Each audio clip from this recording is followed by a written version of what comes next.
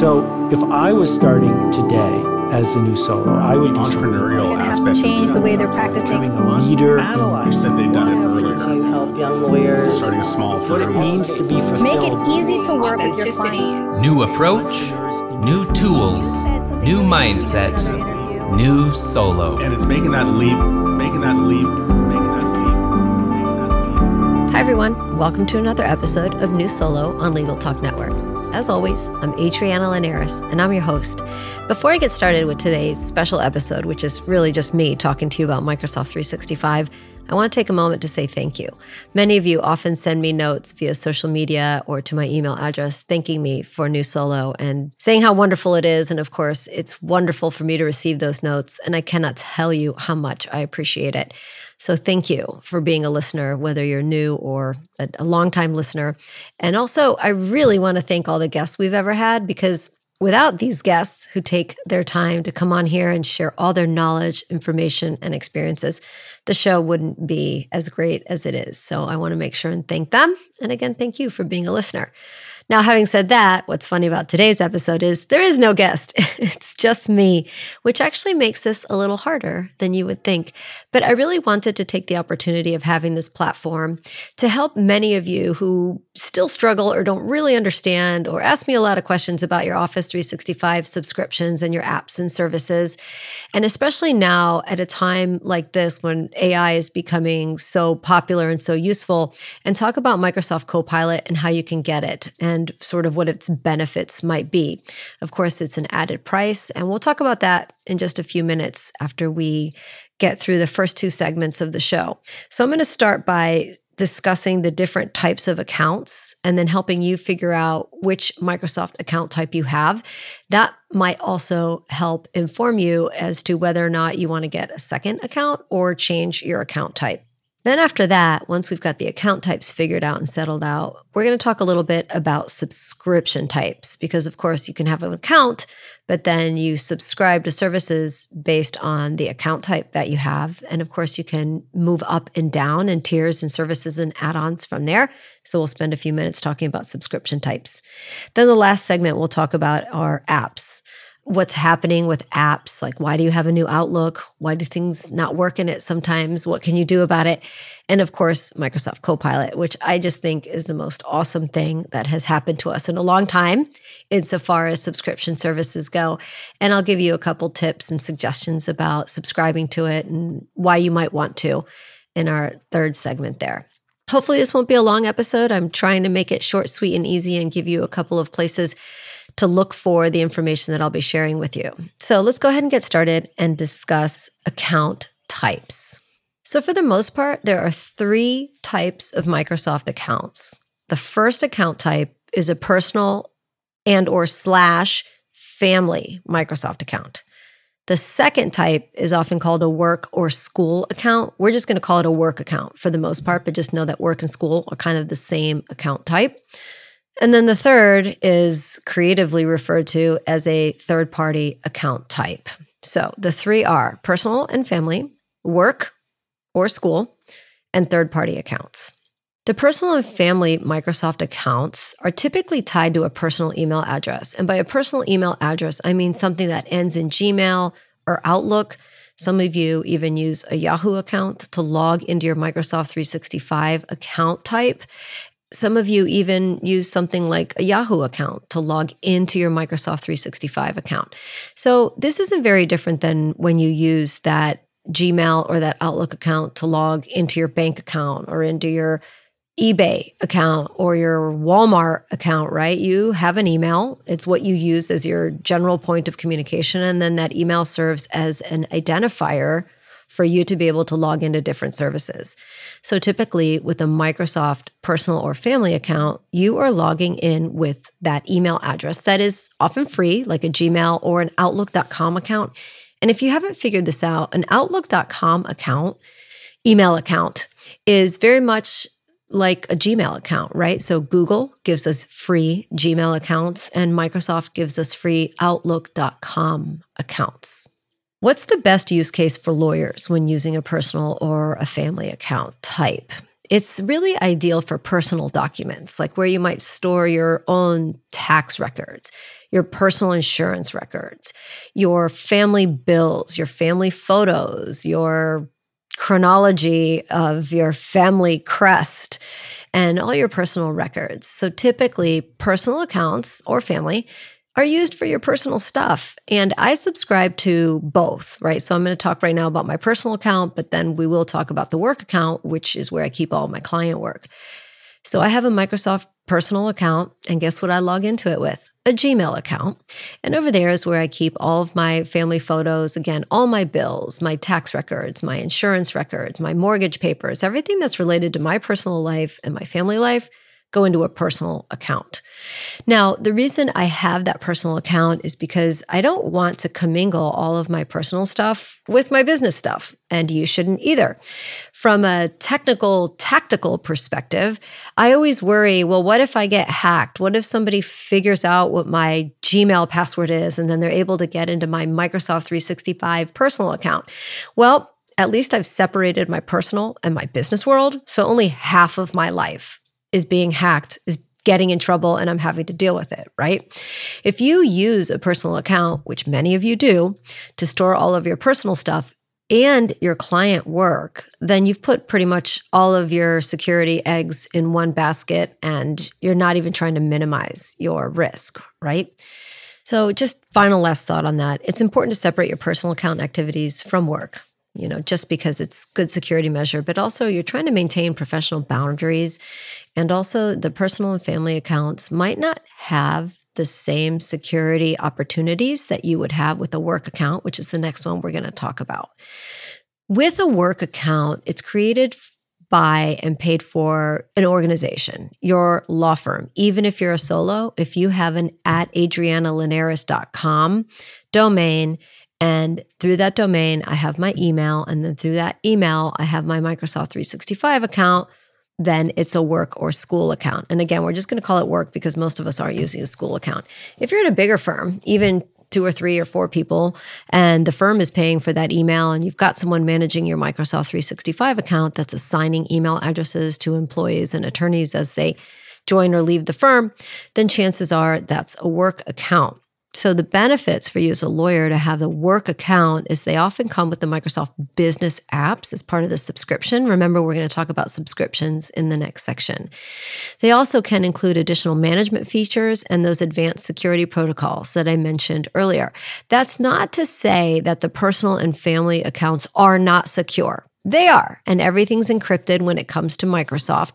But with a work account, you do have the ability to add on extra features, especially to things like email. We had Adam Alexander, my favorite IT guy, on New Solo a couple of episodes back, and he mentioned how Microsoft Defender is something that you can add now to your email. If Microsoft is providing your email, if you're servicing your email through that work account, for just a couple of bucks a month, it adds some business level, business grade security protocols to your email. So again, I'm not telling you Microsoft Family and Personal is not secure. It is. I'm just saying that when you have a work account, you get some added benefits and features that are designed specifically for business users. Of course, with a work account, when you subscribe to a service, Microsoft 365 service, through these accounts, there's also natural and inherent collaboration that is designed with a work account. So sharing calendars, sharing folders. You get SharePoint typically with a work account, which I don't necessarily encourage law firms to use, but I want you to know it's out there. If you're a longtime listener of New Solo, you know that I love legal-specific document management services, but I have found that more and more firms are using SharePoint. So SharePoint is a business feature. You only get a service like SharePoint with a work account. And if you look through the past catalog of New Solo, I think last year I did an episode specifically explaining the difference between OneDrive and SharePoint. So I'll mention this really quickly since I brought that up. And I do encourage you to go back and listen to that episode if you're trying to put all these Microsoft 365 pieces together. With a personal and family account, of course, you get OneDrive. And with a work account, you also get OneDrive, but on top of that, you get SharePoint. SharePoint is designed for collaboration and being used as a shared resource. It's kind of meant to replace a good old-fashioned server that you had in your office. While OneDrive, which you get with either account type, personal or work, is given to everyone, and that is the location where you store your documents. And of course, you can share them with other people, but you have to do it more deliberately than you do with SharePoint.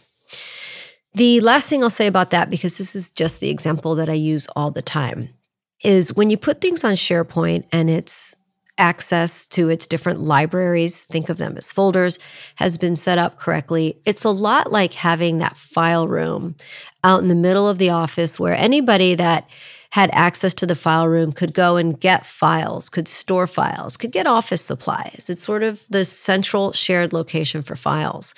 While OneDrive is a little bit more like having a drawer in your desk.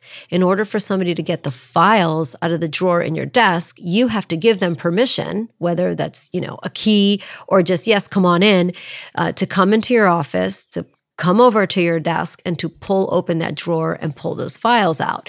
So you're managing sharing a little more explicitly and specifically with OneDrive, while when SharePoint is a place that files are being shared, it's more like, okay, everybody in the firm has access to all of the files that are in the client work folder, often called a library in SharePoint. So again, your benefits for an attorney, for a law firm with the work accounts is that you get these added business apps and features and security protocols. The last account type that we'll talk about, and it's going to be a quick gloss over, are known as third-party accounts, and many of you have one of these.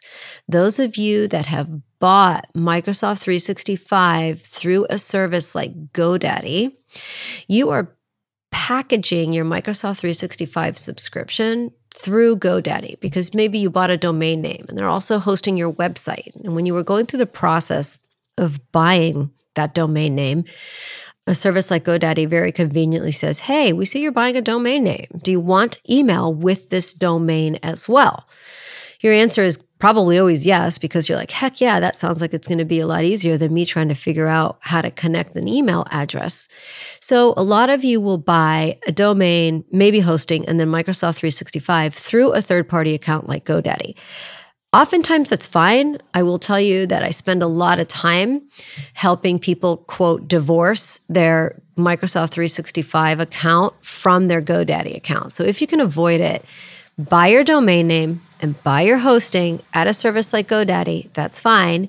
But I always recommend you go directly to Microsoft to get yourself that work account, and then you can still connect your domain to your email account through Microsoft.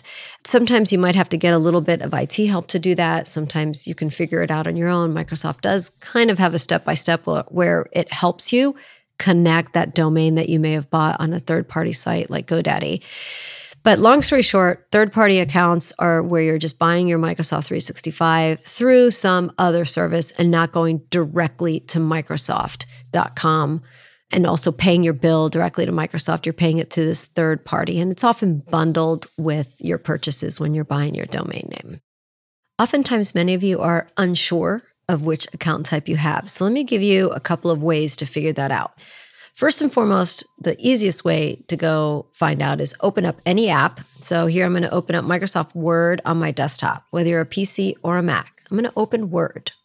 Then I'm going to click on that File button to go to the, quote, backstage area of Word and look at, you'll see the part where it says New, Recommended for You. It's got your recently accessed documents.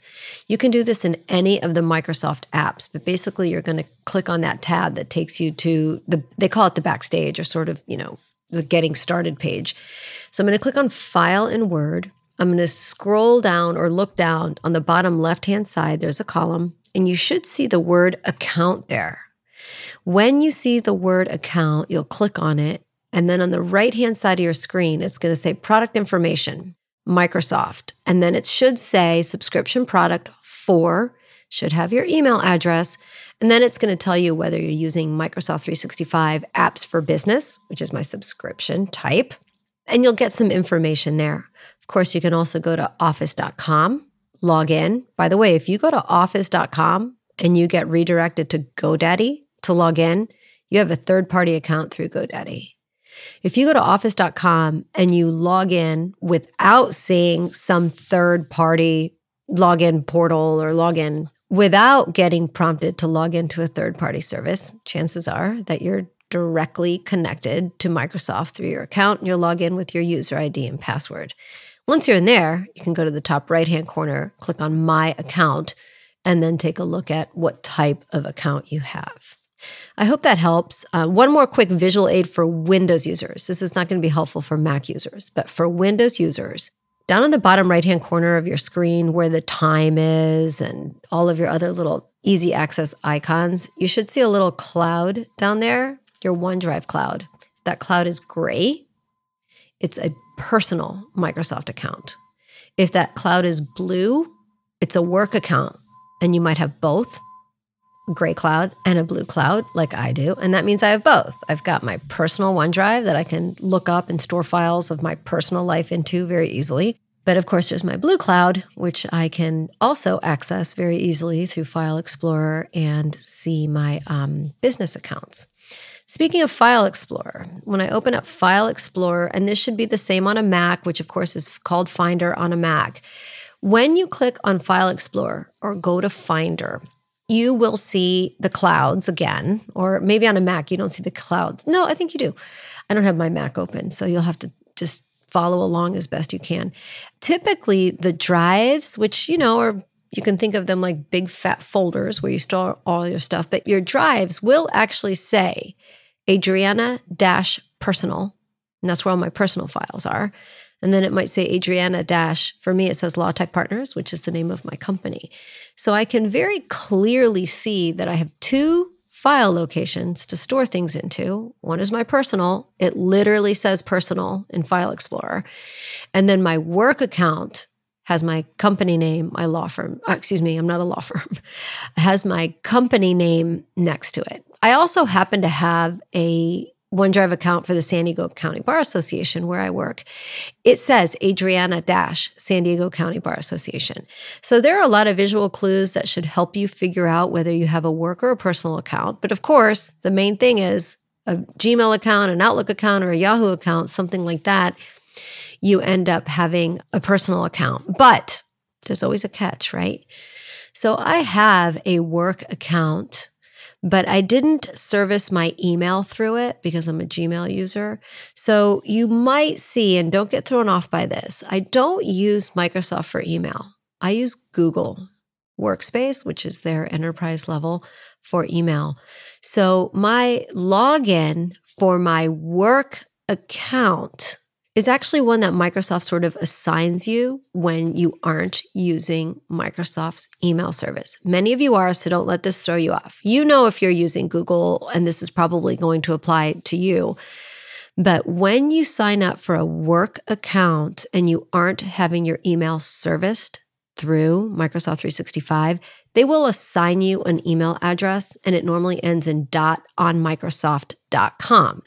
So my login for my Microsoft 365 work account is actually adriana@lawtechpartners.onmicrosoft.com. Doesn't mean anything. I don't use that email address. I sort of ignore that it's there. But if you see something like that in your account description, or when you go to account information in one of your Microsoft 365 apps, then again, chances are you have a business account. All right. I hope that explains and doesn't confuse you even more, but do take a moment to look around if you aren't sure and figure out what type of account you have, because that is going to make a difference on the subscription types and the apps and services that you're able to subscribe to. We're going to take a quick break, listen to some messages from some sponsors, and when we come back, we're going to talk about subscription types that are based on your account types. Research shows that a firm's billing options directly impact a client's decision to hire. I've asked Joshua Lennon, my friend and Clio's lawyer in residence, to come in and talk to us about this. Hi, Joshua. Hey, Adriana. Thanks for having me. You're right. 70% of clients are telling us that they want the option to pay via a payment plan. And while hourly rates remain the most common fee structure offered by 97% of law firms, our survey data is telling us that most consumers, 67%, want the option to pay for legal services via flat fees. However, That same data is telling us that only 37% of law firms actually offer flat fees on any legal matter. Firms that offer flat fees can gain a ton of business. To learn more about the billing preferences of today's legal clients, download Clio's Legal Trends for Solo Law Firms for free at clio.com/solo. That's Clio spelled CLIO.com/solo. Starting your solo practice is exciting, rewarding, and demanding. Alps Insurance understands the unique challenges of startup solo firms. 65% of Alps legal malpractice insurance policyholders are solos, after all. That's why Alps created First Flight, a program supporting new solos by providing affordable, premium pricing for the first 3 years of practice. Visit alpsinsurance.com/insurance/First Flight to learn more. Or just Google Alps First Flight. You'll find them. First Flight program subject to eligibility requirements. Okay, and we're back to talk about Microsoft subscription types, help you figure out which one you have. Do you want to upgrade it, change it, or add to it?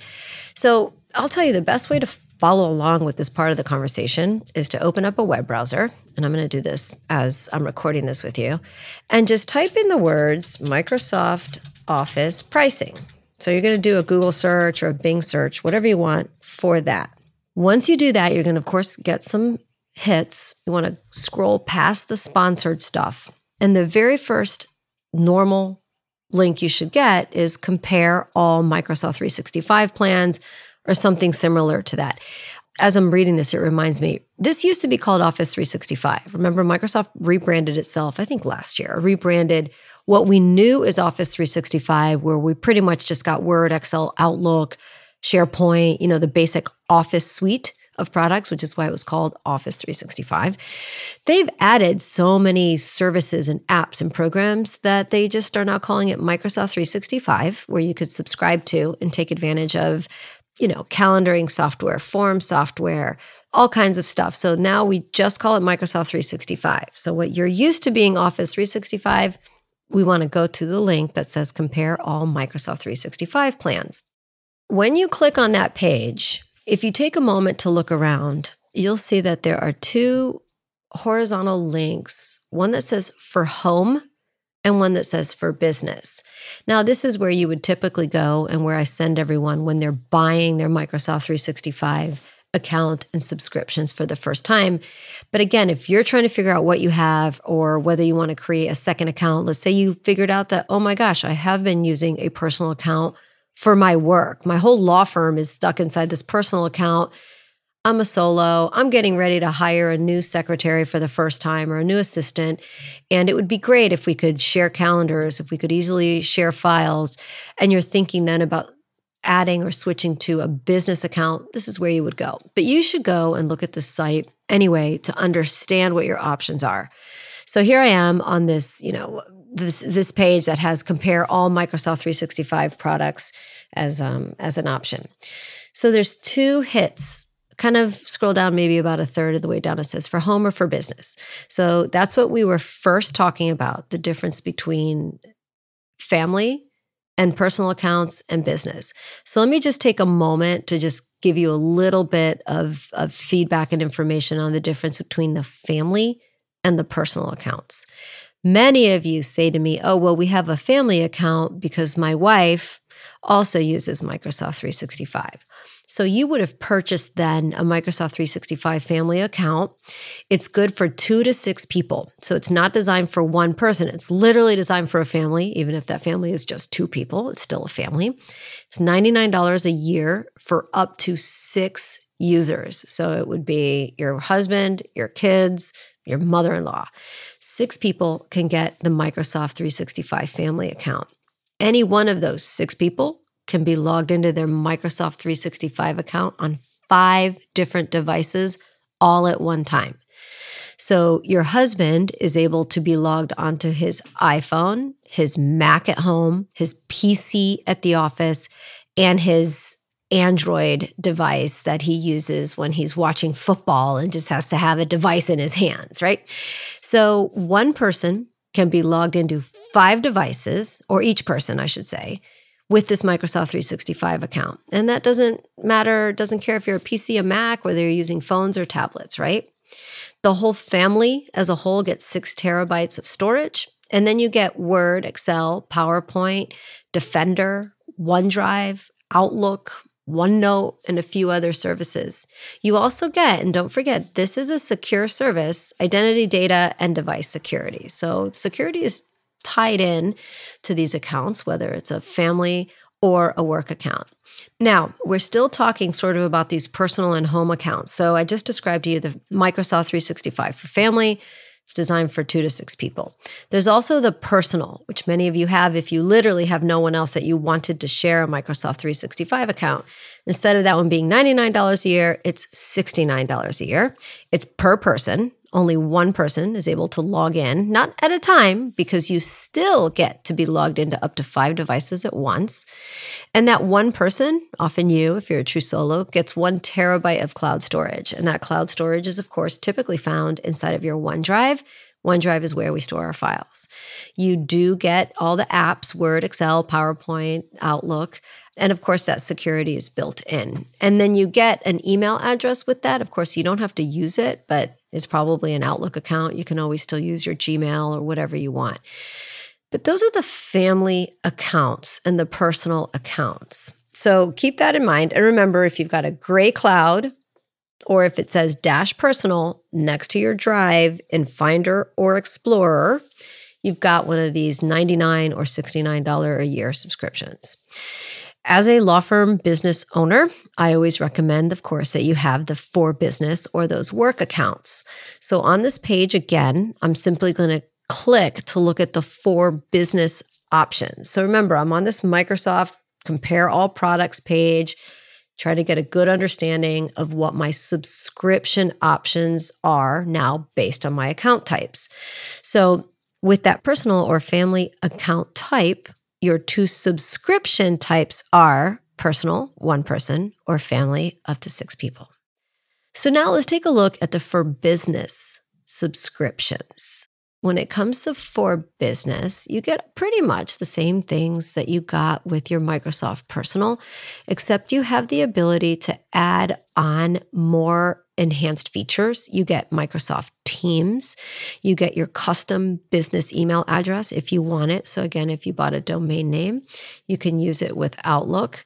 You get a bookings service. So a lot of you are paying for like Calendly or Acuity. Well, remember, because the business accounts are geared toward businesses, you get some apps and services that are really helpful to you as a small business owner.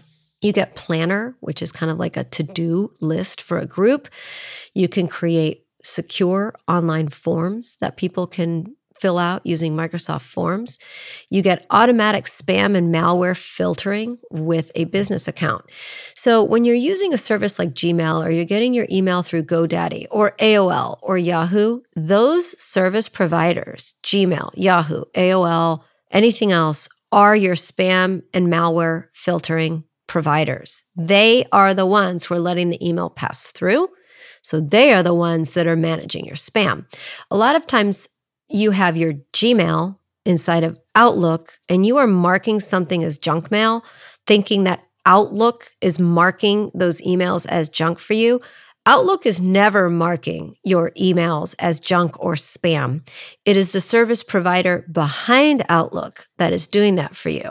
So if you have a Microsoft 365 work account and your email is being serviced through that account by Microsoft, then Microsoft is providing your spam and malware and security features. If you are using Gmail or AOL or Yahoo, then those services are providing your spam and malware and security features for your email. Keep that in mind. It's really different. A lot of you call me or, make appointments to the San Diego County Bar or through my private consulting business and say, I click this is spam all the time and it doesn't seem to do anything. Well, there might be a reason for that. You might not be going to the direct source to mark things as spam. I hope that helps and didn't confuse you even more with understanding spam and malware filtering and stuff with your email. But it is, again, important for you to understand who's servicing your email and how you're getting your Microsoft 365 services. So back to talking a little bit more about work accounts. You get SharePoint here. So as soon as you switch over to the work accounts where you're subscribing to a business subscription, an added feature is, of course, SharePoint, and then Exchange, which Exchange is that email service provider that I mentioned earlier. See, Outlook is just a mailbox, just like you might have a mailbox at a UPS store, right? So in that mailbox, you're going to get mail that comes via FedEx. You're going to get mail that comes via USPS. You're going to get mail that comes via UPS itself, or even DHL.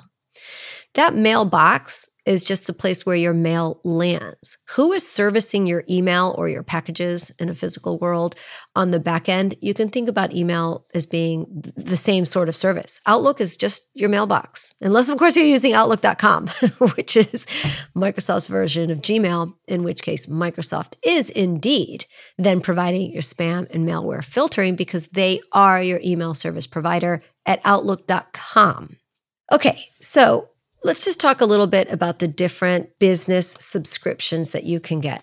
I will tell you right now, if you go to this page that I'm looking at, you're going to see 4 different prices. This is not all of them, but these are the most popular. There's a $6 per user per month where you get Microsoft 365 Business Basic subscription. None of you want this. As attorneys, I'm telling you right now, none of you want to be paying $6 for Business Basics. And here's why. That only includes the web-based apps. You cannot download Word, you cannot download Outlook, you cannot download Excel. They're all on Microsoft.com, which is fine. And the truth is, this is where we're headed anyway. So maybe some of you do have only the web apps, but that's the $6 a month. You still get all of the services. You still get security if Microsoft is servicing your email. You just aren't able to download the apps, which means you have to be connected to the internet. Most of you don't want that because it means you have to be connected to the internet all the time. And of course, we have internet problems. We get on airplanes. Internet just blips out. So a lot of us do like having the desktop apps available to us. But just a glimpse into the future, everybody. They're pushing us to the web. Okay. What most of you have is the $8.25 a month subscription, which is Microsoft 365 Apps for Business. The $6 one is called Business Basic. Again, most of us don't want that. Many of you start with the $8.25. It's Apps for Business. This is where you get the desktop versions of Word, Excel, PowerPoint, and Outlook. You get a terabyte of cloud storage per firm user. And you do get really good phone and web support, by the way, with any of the business apps. Once you're logged into your admin account, once you have a work account / business subscription, then there's actually very good support. So a lot of you get stuck sometimes, and I walk you through logging into your account and dealing with the technical or subscription issues. So keep that in mind too. Now, after the $8.25, you can go up to Business Standard, where you get more features like webinars with attendee registration and reporting. You get more collaborative workspaces. There's this cool new feature inside of Microsoft called Microsoft Loop, where you can build components. Like, let's say you build a table inside of Excel, and you want to put that table inside of a Word document. But you and your team also want to be able to massage that table of assets inside of a Teams meeting. So Loop allows you to take that table and keep it alive and updated and consistent through all of the Microsoft products. It's pretty neat. They also give you video editing and design tool called Microsoft ClickChamp and a couple of other great services and features. So like I said, typically once you start at that $8.25 a month, it just goes up from here. So there's a $22 a month subscription that includes everything from Business Basics and Business Standard and Apps for Business, which is the 3 we just talked about before, and has enhanced cybersecurity threat protection, enterprise-grade device and endpoint protection, so more security. And then you can also classify and protect sensitive information at a greater level. Now, of course, if you're going to subscribe to these advanced features, either you or somebody that works with you or for you, like your outsourced IT company, needs to be really good at understanding how to take advantage of these services. So if you're paying $22 a month per user, per subscription, make sure that your IT company or you, whoever's helping you, has literally gone and turned all these features on so that you are using what you are paying for. Well, I'll wrap up this conversation about the subscription types that you have access to based on your account types. I just encourage you to do this Google search for Microsoft 365 pricing and go look at the different cloud services and web and mobile apps that you get based on the subscription service that you then have. One last note, if you have Microsoft 365 that ends in a number like 2019 or 2021, those are not subscription. You paid a one-time price for a one-time download or installation of something like Word or Outlook. They typically come separate.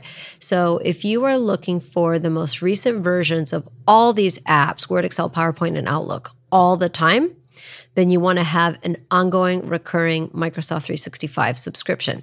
A lot of you don't need it, right? And I get it. Not everyone needs Microsoft 365. To be brutally honest, I don't know what lawyer on this planet doesn't need all these services, but every once in a while I do see a good use case, someone who's maybe semi-retired or slowing down their practice or use Google Workspace, but you still want to have just Word for the occasions where, you're working with a client, you really want Word documents, or you've got to upload or share Word documents and you don't do a lot with only PDFs, then I get it. But for the most part, a modern business today, I think, is running Microsoft 365.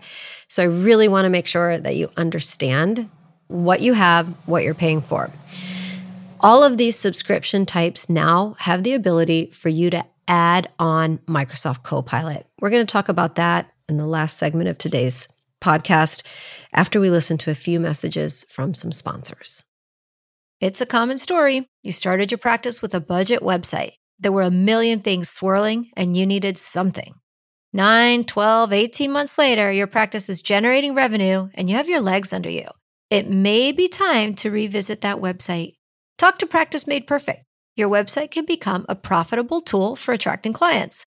Practice Made Perfect loves making websites for solos, just starting out or market leaders.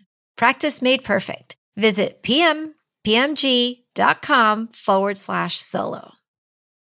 Law Clerk's nationwide network of talented freelance lawyers is trusted by thousands of law firms.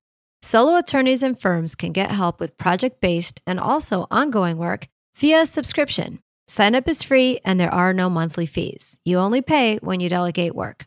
Plus, Law Clerk has a new app for your mobile devices to help you manage the work you've delegated while you're on the go. Be sure to use referral code NEWSOLO when you sign up at lawclerk.legal. And we're back. So just a hopefully short segment on understanding apps. And I wanted to very specifically talk about Outlook because I know it's throwing a bunch of people off, and the web versus desktop apps, which I'll repeat a little bit from the previous section, and specifically about Copilot. So with all of these subscription types, whether you have home or business, you have the ability to download the apps or work on the web apps. Well, Microsoft has thrown us for a little bit of a loop lately with Outlook. If you've downloaded Outlook, you may have been enticed by a button that says New Outlook, try the new Outlook. And then if you've done that, you've noticed maybe some weird things happening, like some folders are missing, some of your add-ons, like the Clio add-on, if you happen to be a Clio user, isn't there, and you panic because things are missing. Well, what has happened is Microsoft has introduced to many of our desktops sort of this hybrid version of Outlook where it's more web-ish than it is desktop-ish. And hopefully you figured out that if you go back to that same button where you switch off the new Outlook, go back to the old, all those features and functions and maybe even folders have come back. Well, what has really happened is it's that Microsoft has on a lot of our PCs, and I'm not really sure if Macs have had this happen to them. Sorry, I haven't tested this on my Mac lately. But at least for the Windows users and Macs, you have to let me know maybe in a comment if this happened to you too, if you've got that new button. I think you do. It's installed a second version of Outlook. And if you do a search, at least on your Windows machine, so I'm going to come down here and I'm going to click search. I'm going to type Outlook after I have flipped on that new Outlook at least once. You should actually see Outlook on your desktop search twice. You should see one that says Outlook with the word app underneath it.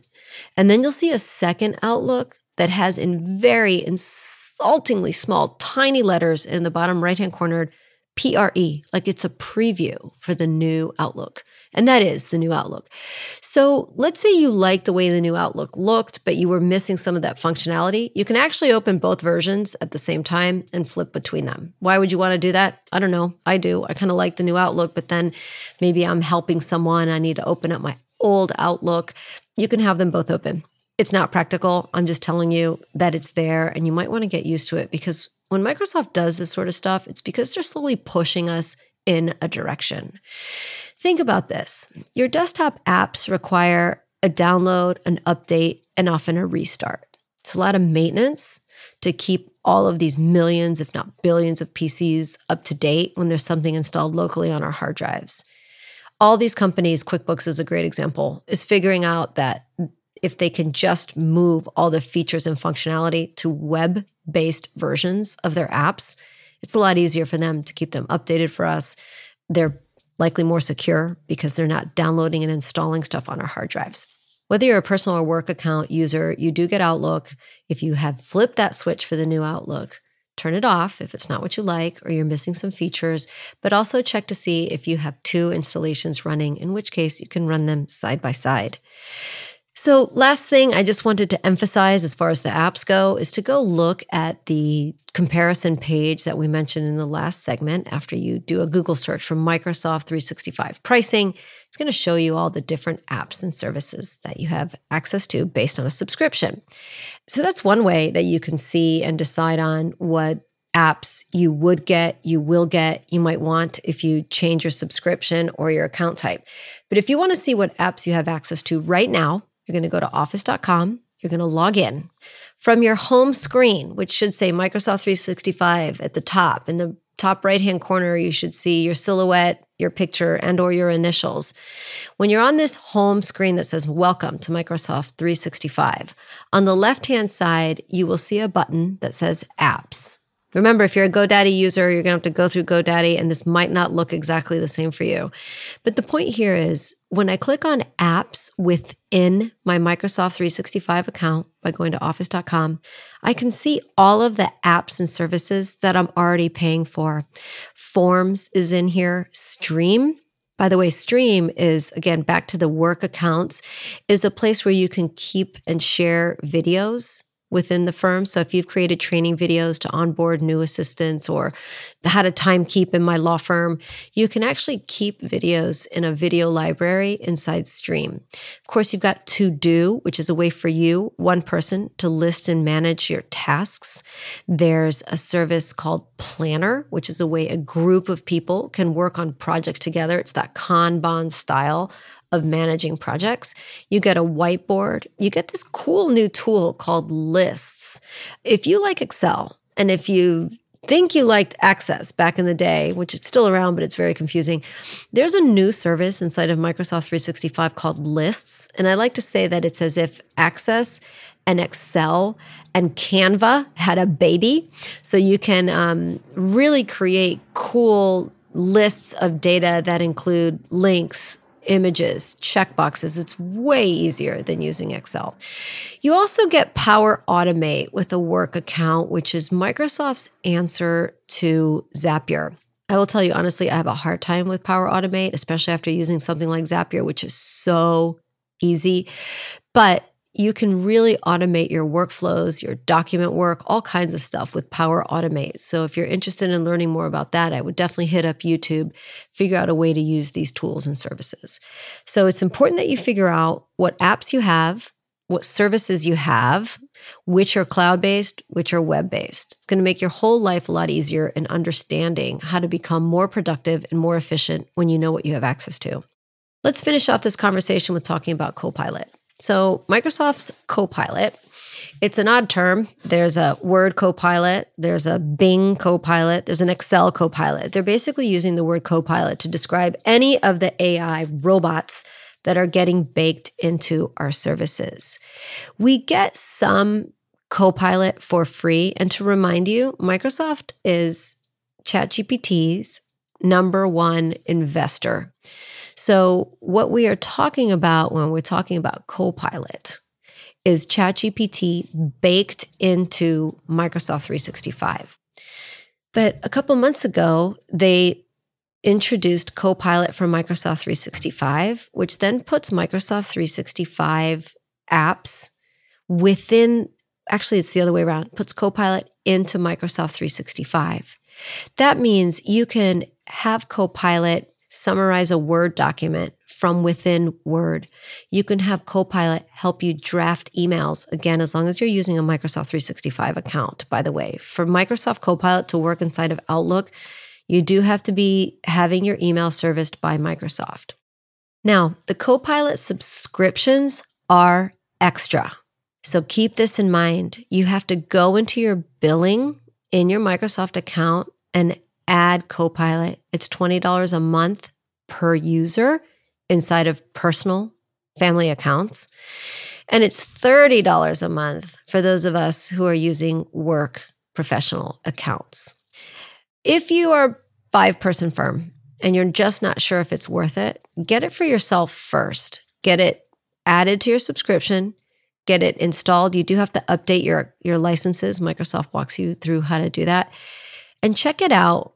I have a feeling if you start using it and see how helpful it can be to summarize documents, draft language for you, create images, which you can still do for free, by the way, over on Edge and inside of Bing, you're going to find it's pretty useful. So Copilot, which I think is wonderful, is Microsoft's AI tool and service.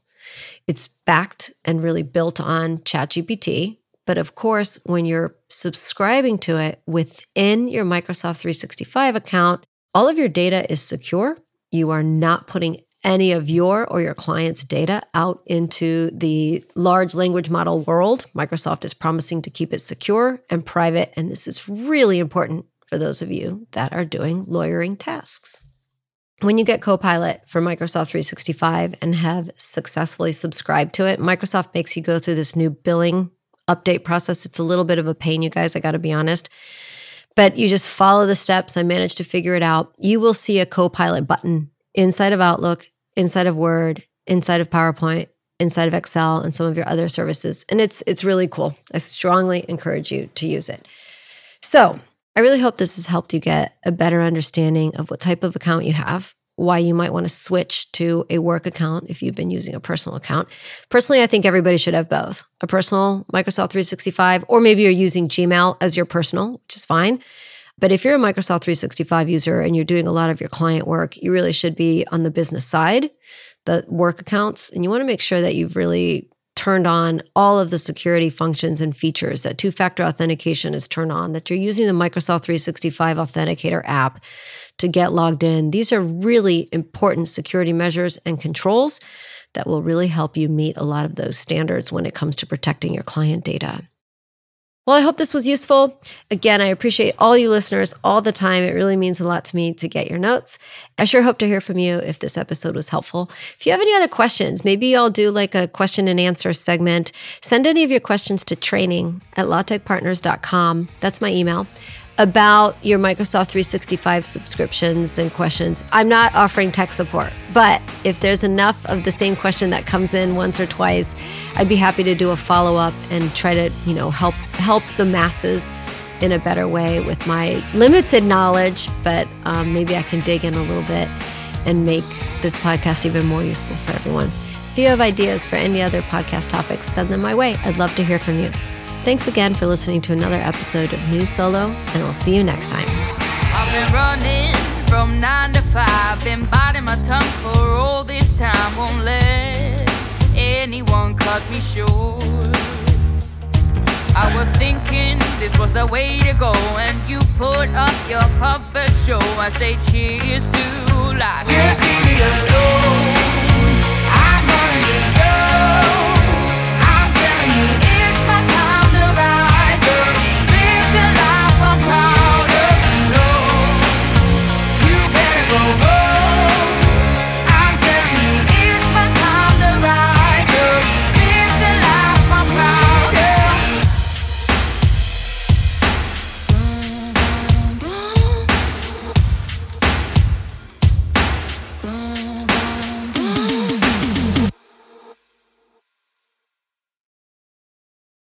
If you're a lawyer running a solo or small firm and you're looking for other lawyers to talk through issues you're currently facing in your practice, Join the Unbillable Hours Community Roundtable, a free virtual event on the third Thursday of every month. Lawyers from all over the country come together and meet with me, lawyer and law firm management consultant Christopher T. Anderson, to discuss best practices on topics such as marketing, client acquisition, hiring and firing, and time management. The conversation is free to join, but requires a simple reservation. The link to RSVP can be found on the Unbillable Hour page at LegalTalkNetwork.com. We'll see you there.